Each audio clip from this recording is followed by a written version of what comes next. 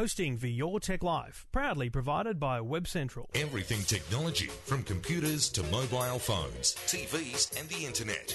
Information you want, all the help you need. Your Tech Life with Trevor Long. And thank you and welcome. Good evening, good morning, good afternoon. I have no blooming idea what time of day it is for you. For me, it's the evening, my Tuesday evening, sitting here talking to myself, but in the full knowledge that you're listening. You're there, you're out there, and I know that because you say g'day. Now and then, you say g'day, and it's great to get your emails, so go to the website eftm.com.au or yourtechlife.com. You can call 1-800-157-157, or you can jump on the tweets, twitter.com, sign up, join, and follow me at Trevor Long, twitter.com/Trevor Long. Great to hear from people, and that's how I know you're out there. I obviously have server logs that tell me if people are downloading the show still, but that could be automated. It could be a computer downloading it all for no one. But I know you're there because you send me emails and say good day. And it is great to hear from you always, whenever it occurs, whether it's just to say good day or you've got a question or a problem about technology. If you have a question, just get in touch. Go to the website, eftm.com.au, and say good day. Tell me what your problem is. Try and help you out. We'll do that tonight or this afternoon this morning. This week, I'm going to spend a bit. I'm going to follow up on a call from last week about the MacBook. I'm going to tell you about Dropbox's new plans in Australia. I'm going to tell you about my Dick Tracy week. I'm going to tell you a lot about my thoughts on Apple today. As it stands, where is Apple? Where are they as a company? What do they need to do next? And is this a make or break year for them? Very interesting times. Very, very interesting times. So I've written a little list of the things I think Apple has to do. Now, they don't care what I think, really. But it'll be interesting to know whether or not any of these things happen. And if they don't, does it affect the company? I don't know. Maybe it won't. Is the sales in new and emerging markets offsetting potentially lower sales in the old markets, the West? Interesting times ahead for Apple. All that thanks to the good people at Garmin Satellite Navigation, GPS Technologies, garmin.com.au. I'll tell you about them shortly. Thanks for listening. Your Tech Life. It might sound crazy what I'm about to say, but Trevor Long's the world's best techie.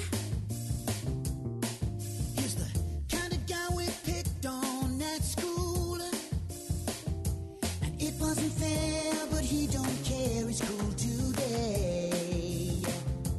Call him techie. Trevor Long is such a nerd. Check him out if you need the proof. Call him techie. Trevor Long knows all gadgets, even though he's just a goose. Call him techie. Trevor Long is just a nong. He's the only nerd guy for you. Call him techie. Trevor Long has got something wrong. Being cool, he don't have a clue.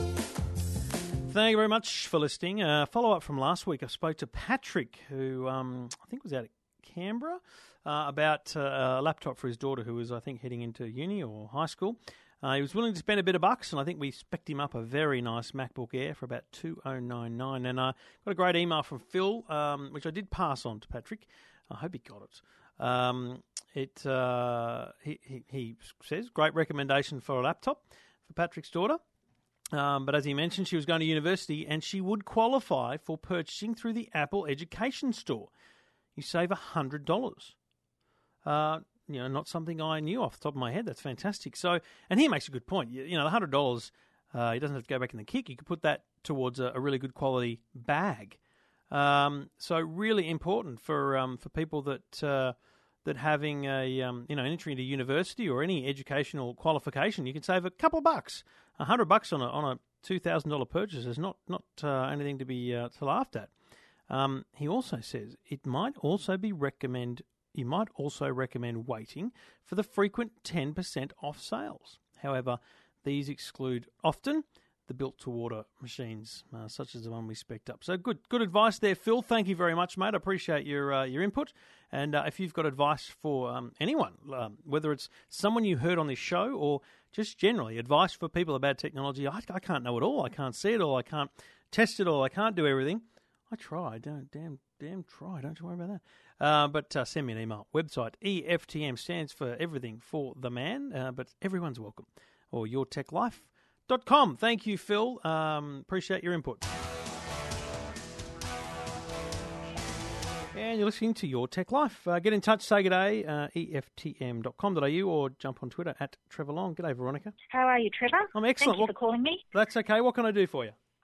Well, I'm really confused about Heartbleed. I've been getting a couple of emails from people I've got log-ons with that are asking me to change my passwords. And now these are things that I've sort of investigated on the internet, and I've used once or twice and really never gone back. So I've used a really generic password with them. And I was just wondering, do I need to change them? Do I... What are those services? Who's emailing you? Oh, okay. Well, Lemon Wallet, where I keep my, cards that you get coffees with, and what are they? Loyalty cards. Loyalty cards, rewards now, cards. I've never put credit cards in them. Yep. And also Tumblr, a blogging platform, yes. Yeah. So here's the drum. It's a tough one because it's so bloody complicated. But when I use the word vulnerability, I mean some sort of error or problem. Now, Heartbleed is all about the security certificate that exists on websites. Now, when we go to websites that need security, it's that little lock that appears on our browser and says it's safe, it's secure, your data is safe. Yeah? And we all trust that, don't we? So what's happened here is there's lots of different brands of those locks, if you like, and one of those brands it wasn't locking properly. We put the key in, you clamp it shut, but it wasn't quite shut properly. And someone found this out and has told the companies in question, and they've been fixing those locks very quickly over the last week. The problem is, between the time that it was discovered and some people fixed their locks, who knows what information was accessed. So if during that time someone got access to one of those sites and actually found your password, and it's more likely the sites that you use regularly, not the ones that you didn't use because you wouldn't have actually used your password at those times. But regardless of that, the best protection now is to change your password. There's actually no major outbreak of concern in anyone that's been directly hacked. There's a couple of reports of people's passwords being obtained, but I know it's terrible for those people, but I'm reading stories now about 500,000 pieces of personal data being hacked from a computer. Nothing to do with Heartbleed. That's a much bigger worry than Heartbleed. And the reason is because it's kind of like Y2K. Everyone thinks it wasn't a problem, but it was not a problem because it was fixed. Heartbleed, massive, huge, ridiculous security hole, but it was fixed really quickly by a lot of companies. You know, Twitter, Facebook, Gmail, Yahoo, YouTube, all these sites were fixed quickly. But the safest thing for anyone to do right now is change your passwords. Change them everywhere. So should I change it on Twitter and Facebook? Yep, change them now everywhere. Okay. Regardless of whether you've got an email from someone, regardless of whether or not that site was affected. Changing your password is a very smart and safe thing to do. And the other really, really important piece of advice is don't click anything in those emails. Because if those emails aren't legitimate, okay, now this is where the world really goes mad. The hackers aren't bothering to try and get into sites that are vulnerable. What they're doing is they're sending spam messages saying, "Oh, you know, to update our security, we've patched the Heartbleed bug. Click here to update your password. You click here, it looks like the Twitter website or the Tumblr website, and you put in your username and your password, and then they've got your username and your password because they've just. You know, I usually would never do that, but I did that on the Lemon one. I did click the link on that. Well, go back now and go to your web browser and type lemoncards.com or whatever the website is. Type it yourself. Okay? Go to your browser, type the website you want to go to, change your password. It's great that they send you an email, but don't click the links in the emails because you just don't know whether they've sent, whether that is actually a phishing email, someone trying to scam your password out of you. So bottom line, great that you're aware of it. I personally am not stressed about it. It's not a game-changing, world-ending thing. No banks have been concerned by this. For example, the Commonwealth Bank website had to be updated, but not their banking website, just their normal everyday website. So, you know, so you can't log on to their blog. Whoop-de-doo. But they haven't got into any banking institutions, anything like that. But Safety first, change your passwords. Excellent. Oh, that's what I'll do then. All right, so I wasn't sure. go around and, you know what, pen and paper, write a list of all the sites you go to, all the sites you've got registrations with, and put a tick next to them and change your password, and then email yourself that same list, and if you can, delay the email by 3 months, and in 3 months, do it again. Every 3 months, every 6 months at most, change your password. Okay, that's an interesting idea. That's a very good idea. I try. All right, Veronica, stay safe Thank online. you so much. I knew you'd be able to help me with this. I'll do my best. Thanks, Veronica. Thanks for reaching out and getting in touch. Thank you very much, Trevor. Bye-bye. Cheers, you too. And you can get in touch as well. Just go to the website, eftm.com.au. Now, you think little less than a week after Samsung launched the Samsung Galaxy S5, their new flagship phone, you would think that that's what I'd be talking to you about tonight. Very, very interesting that it's a great phone. It's waterproof. Fingerprint scanner's okay. I couldn't get the PayPal integration working. As an Android phone, it's good. I really like it. It's still, not as good a quality materials as the HTC One, but it looks great in the hand and feels good and feels a lot lighter. So that's my feedback on the Galaxy S5. I'll write a longer review soon. But the thing that I'm loving is the Samsung Gear 2. This is their smartwatch. Okay, now you have to have a Samsung Galaxy phone to pair with it because there's an app on the phone which communicates with the watch via Bluetooth. But let me tell you what this thing does. This is mind-blowing stuff. This thing can make phone calls. So I can sit here, right? I'm doing it right now in front of the microphone. You might not be able to hear it, but I'm going to type a number. I need to read it out. I can actually type a phone number in the phone and hit dial. And my watch could be in my pocket. I can see my watch beside me, and it's looking like I'm dialing a number. My phone, sorry. My watch, though, is on my wrist. Thanks for calling. And that is... The message, but probably the quickest way to get a hold of that is my voicemail coming through on my watch because I just called my work number. So I can actually make a call. There's a speaker in the watch. There's a microphone in the watch.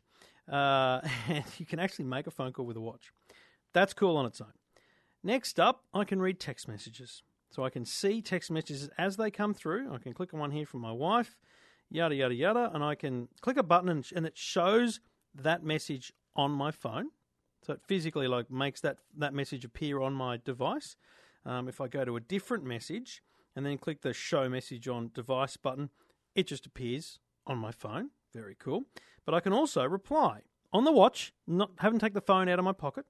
I can hit reply, and there's a bunch of standard responses. Yes, thanks, I'll call you later, etc. So that's text messages. Then you've got a camera. I can open a camera, and pointing out from the camera is I'm looking at my computer, and I can tap the screen, and a photo's been taken.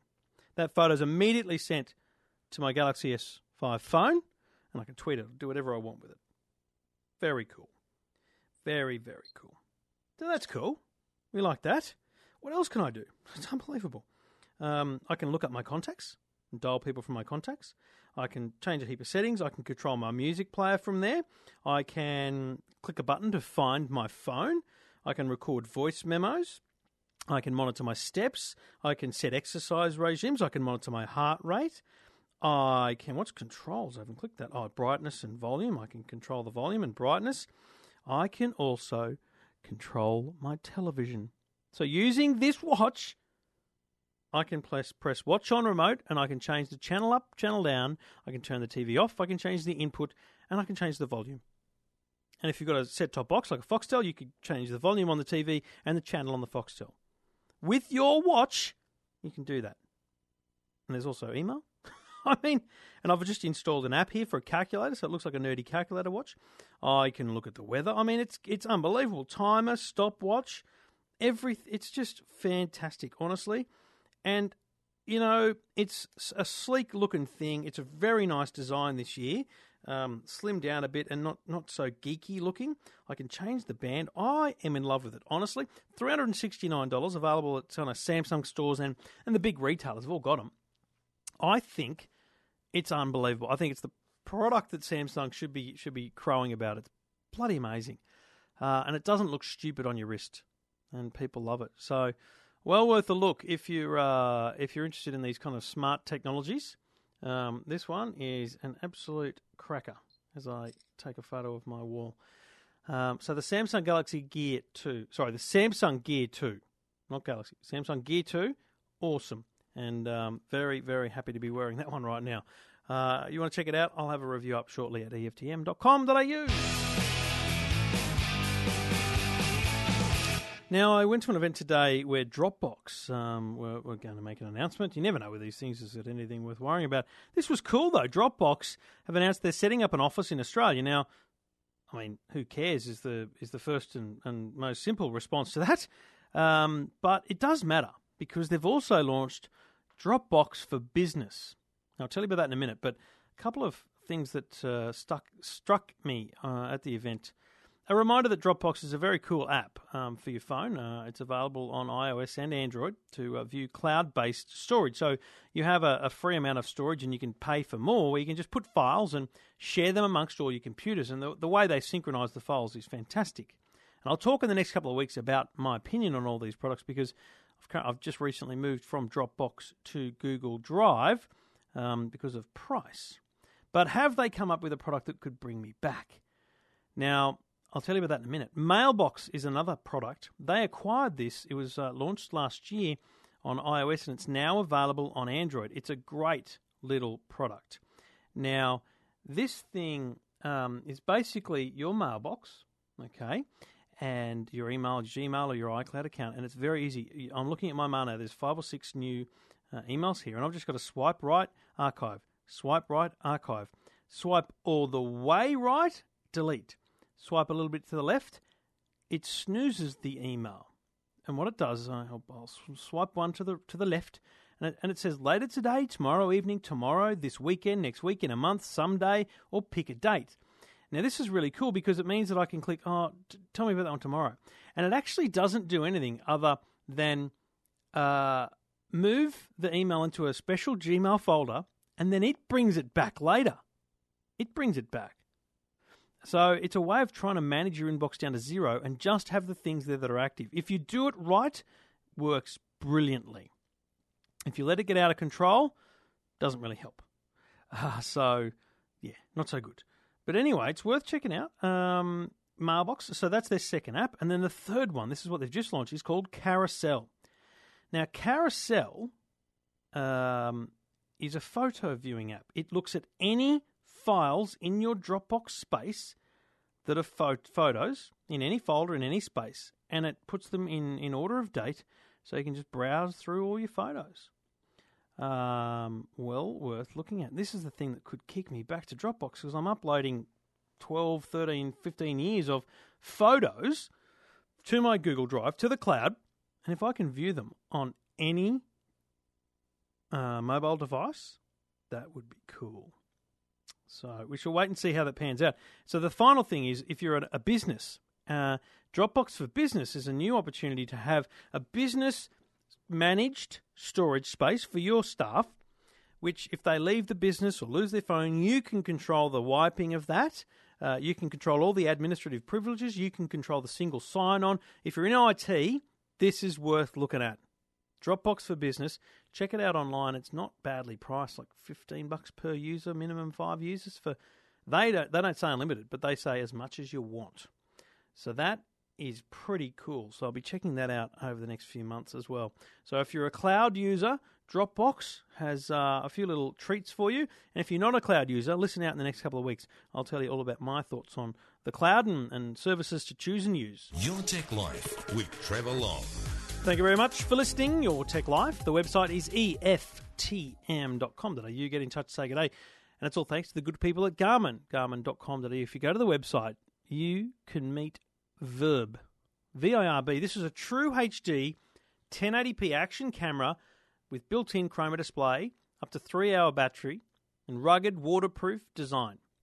Easily film exactly what you see. What can you record? Everything. I mean, it's unbelievable. It's made to do what you want to do.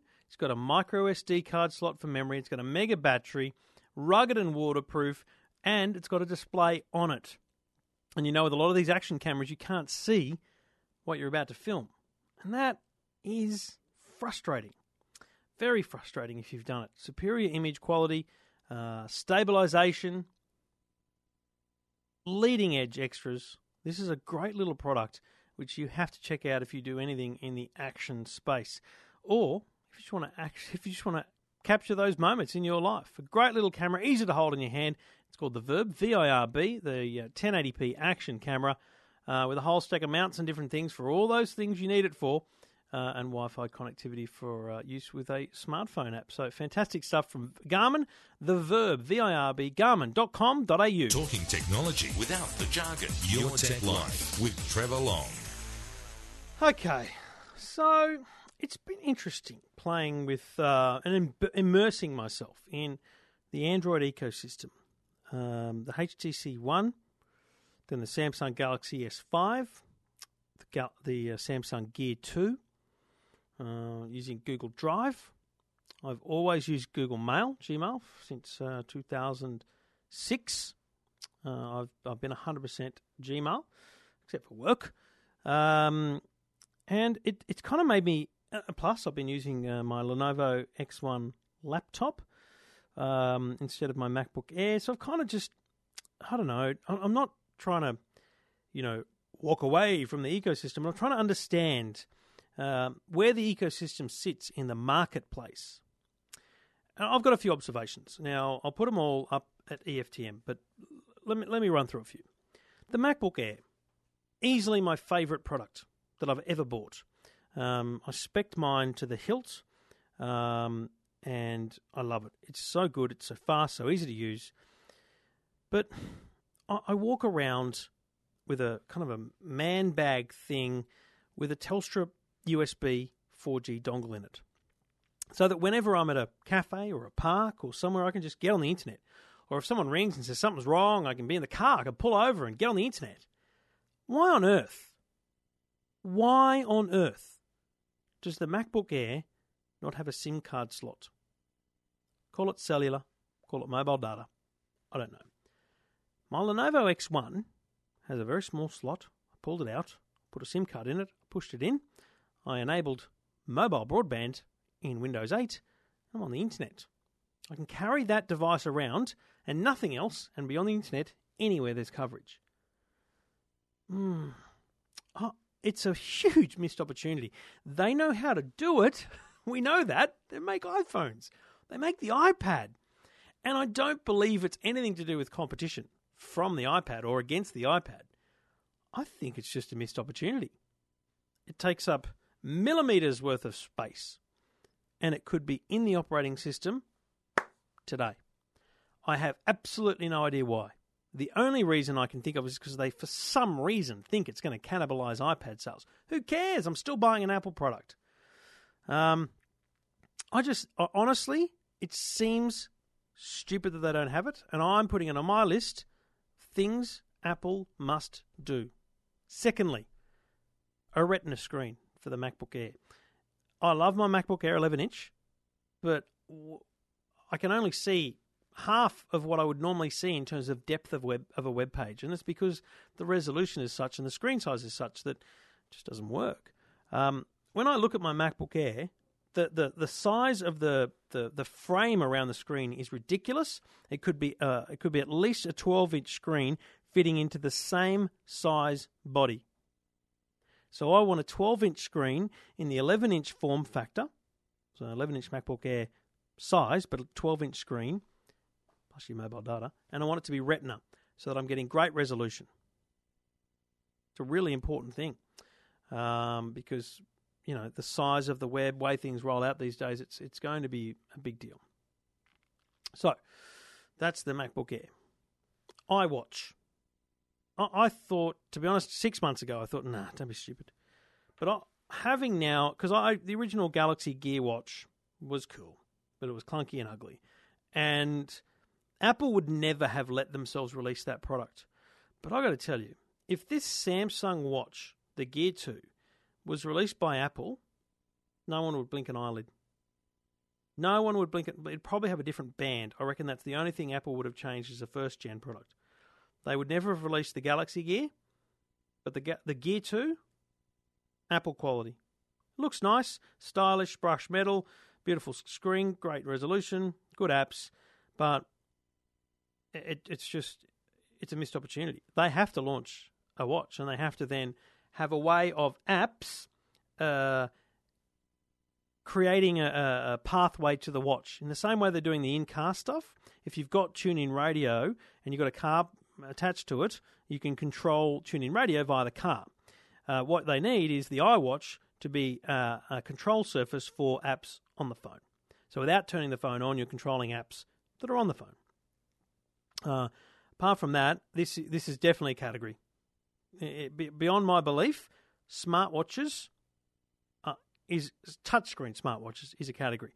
I always thought smartwatches was a category because I think the Casio G-Shock Bluetooth watches are phenomenally awesome. But I now believe that touchscreen smartwatches is absolutely a category. And Apple need to be there. A low-cost iPhone. You know, there is actually there's not a low-cost Samsung, but there is the Samsung Galaxy S4 Mini, for example, and you kind of assume that there'll be a Galaxy S5 Mini at some point during the year as well. So should and does Apple need to compete at a lower price point? Now, I think so. If you look at the iPhone 5C, or what's their cheapest one now? They've still got the 4S. So the 4S, outright, to buy $529. You make the 4S a $329 phone, that's getting exciting. That's nieces and nephews of mine will buy that. I don't know how they do it, because I don't know what you strip out of the core product to give that value. Because they're not going to sacrifice the screen. It's a tough one, and I get that. I really do. But something about me, my read of the situation is that they need to be at two ends of the market, and I don't believe those ends of the market are screen size.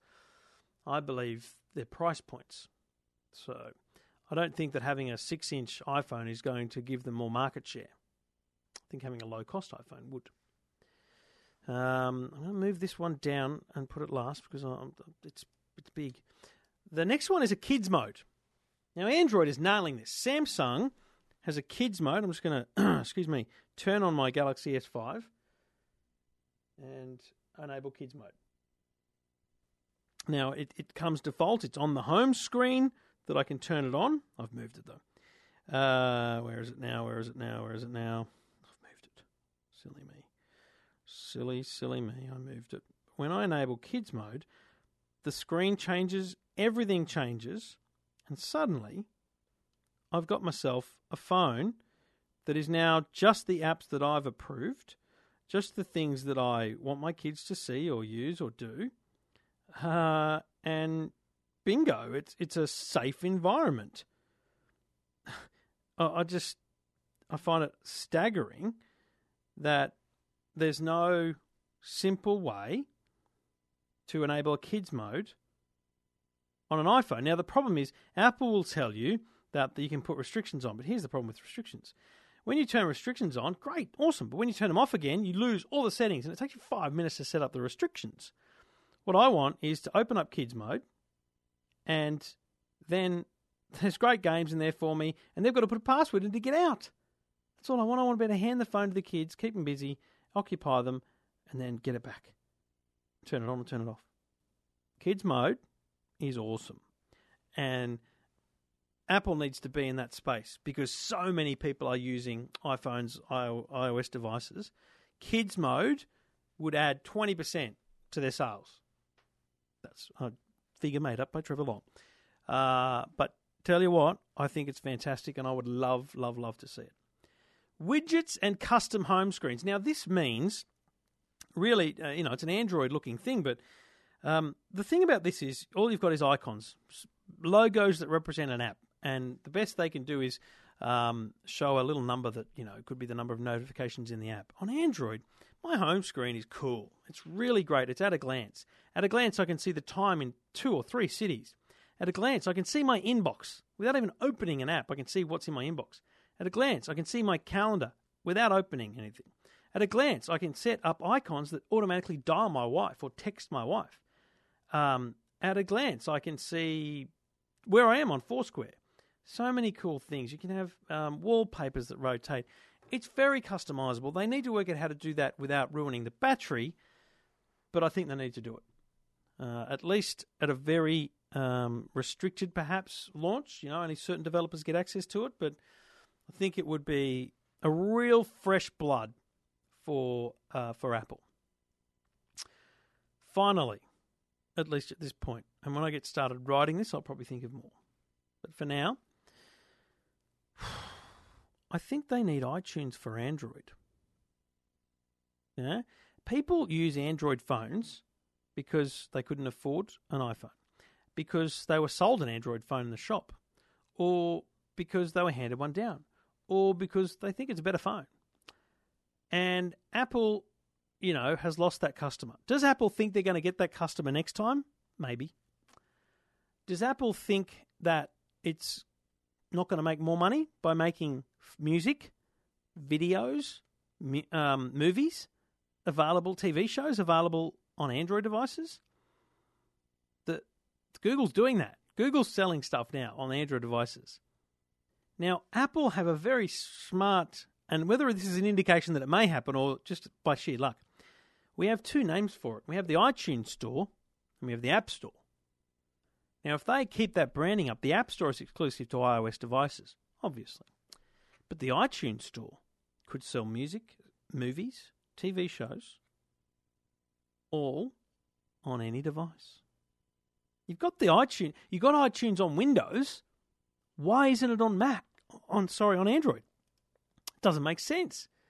So if I've got a Windows computer, I can run iTunes, I can buy movies, I can watch movies, but I can't on Android. Podcasts, books. Why not? All these things could be on Android. And so let's say they lose a potential, 2% of the smartphone market. They gain a huge amount of revenue in movies, TVs, books, and music. Yeah, I really, really think that they need to consider this if they're not already. So those are some of the things that come to my mind when I think about Apple and where it needs to go next. And Matt, I don't want to say where it's going wrong. I just want to say gaps that I've identified in my usage of these products. And I'd love to know what you think. If you're an Android user, does any of that appeal to you? Would any of that make you come across to iOS? Would any of that make you spend more money with Apple? Do you care? If you're an Apple user, have you looked across at someone with an Android phone and gone, what's that you're doing there? What's that? And thought, why can't I do that? You can't. Let me know. Get in touch. Go to the website, eftm.com.au. Love to hear what you think on this, and I'd love your feedback. Go to the website, as I say, eftm.com.au, or tweet me at Trevor Long.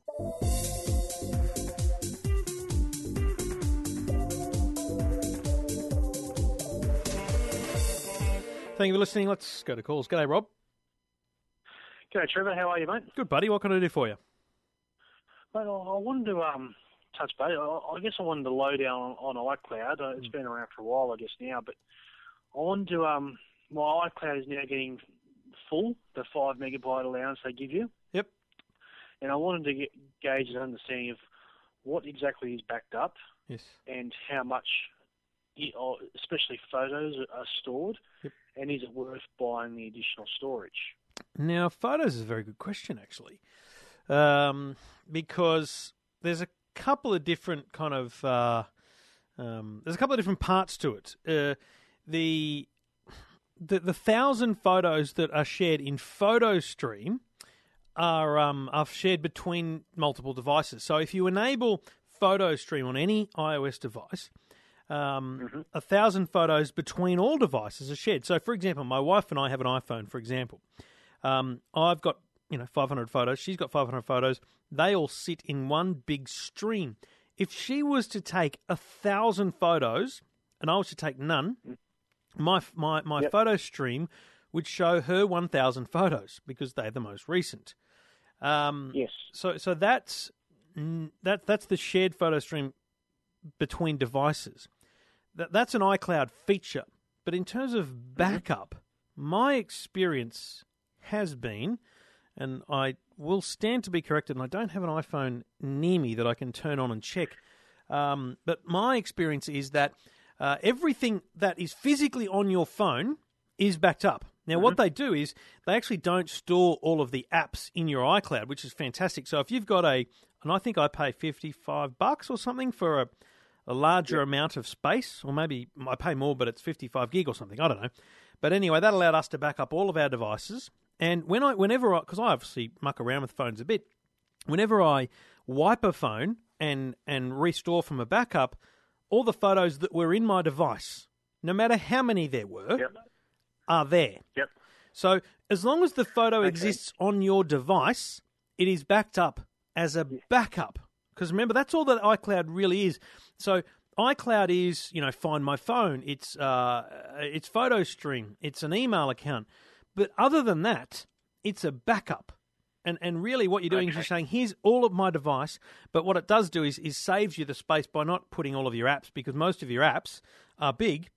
It keeps the data associated with them, so your scores or your progress of the app, but it doesn't actually store the whole app in the cloud. So what you're saying, I shouldn't rely on iCloud to save my photos forever, no, because at some point your device is going to fill up. At some point your phone is going to fill up and you're not going to have space for more photos, and you'll delete photos and they'll get deleted from the next backup. You need another way of backing up photos. Now, it's a very good point that you make, and I'll triple check, but I don't believe there's another option within the iCloud. I think this is where you need to look at a Dropbox or a Google Drive option. Yep. Now, both of those, certainly Dropbox, have an automatic upload feature where it will automatically, when you're on Wi-Fi, upload your photos to the Dropbox cloud. And that, to me, is the ultimate, because I'm just going through the process, and I'll talk about this next week, of putting everything I have, every photo I've got since 1999 in the cloud. And it means I can view them on any computer anywhere in the world. And I have this secure backup. If, Sydney was, went up in flames, I could move to Melbourne and I'd still have all my family photos. So I guess so really, ultimately the photos I've got on my phone, I really should be still connecting physically to my computer. Correct. And putting them on the computer as Correct. well. Yep. We do it very infrequently. My wife will say the phone's filling up or something, and I'll just plug it in, and I'll go. I have a chronological order of photos. I know it's anal, but a year per folder, and then under each year I have a folder for different events. And so I'll say 15th of April 2014, Amanda's iPhone backup, and it's just everything that was on it, and then you wipe it clean so that she's got a fresh start. And the good thing about that is it wipes it clean, but then your photo stream's still there.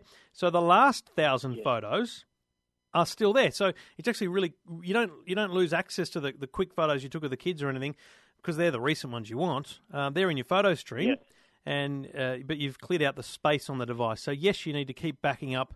You need to find another way to archive, let's say, your photos while relying on iCloud as a backup.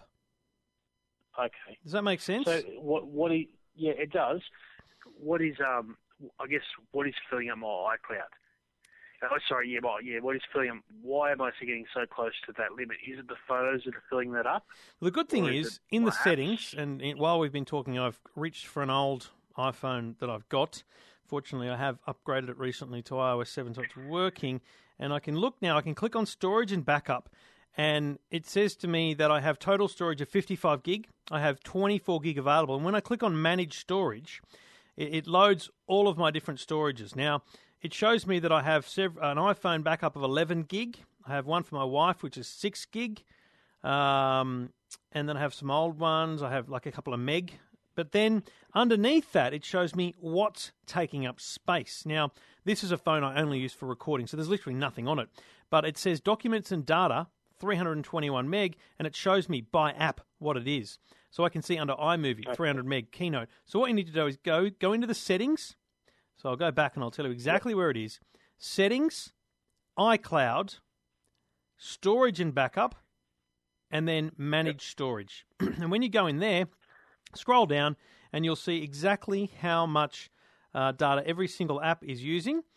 Even to the point where some apps, it'll break it down further than just one number. It'll actually show you per file what is taking up space. Yes.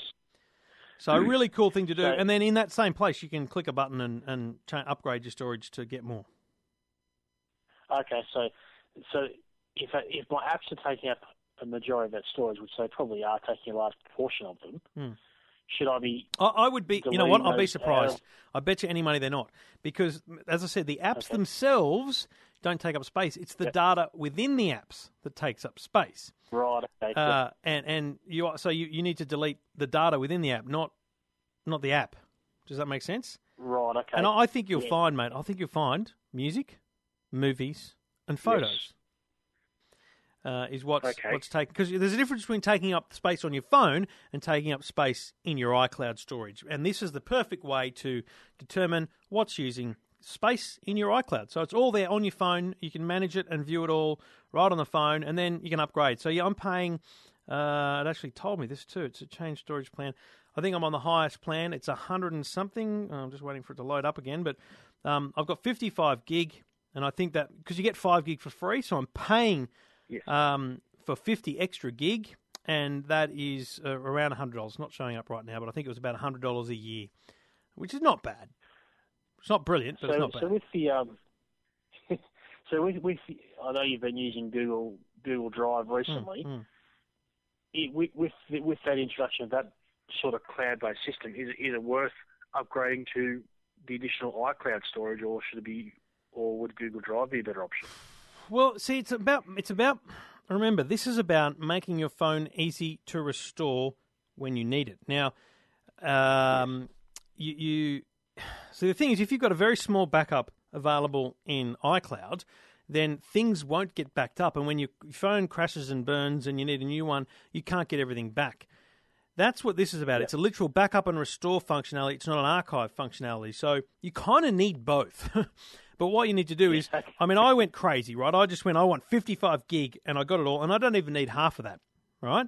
But I was worried that we would need more than that because we've got multiple devices. Just incrementally add a little bit so that it fills out and you make sure you know what you've got, and just keep your eye on it, manage it, pay for what you need.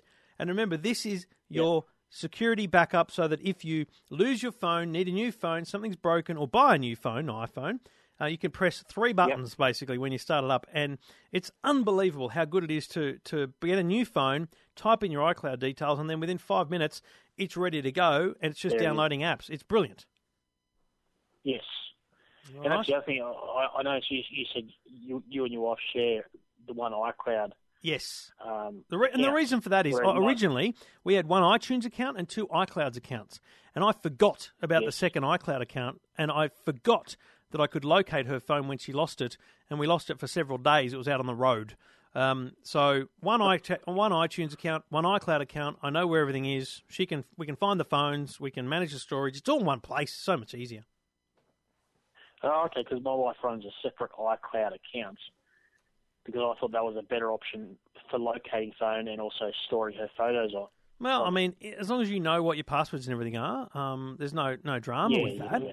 But the good thing about having one is I've got nothing to hide, so I don't care if my wife knows where I am, locating my phone and all that kind of stuff. So, that's an obvious disadvantage to sharing an account is, you do know where everyone is at the same time. So some people don't want that. Yeah, well, who cares?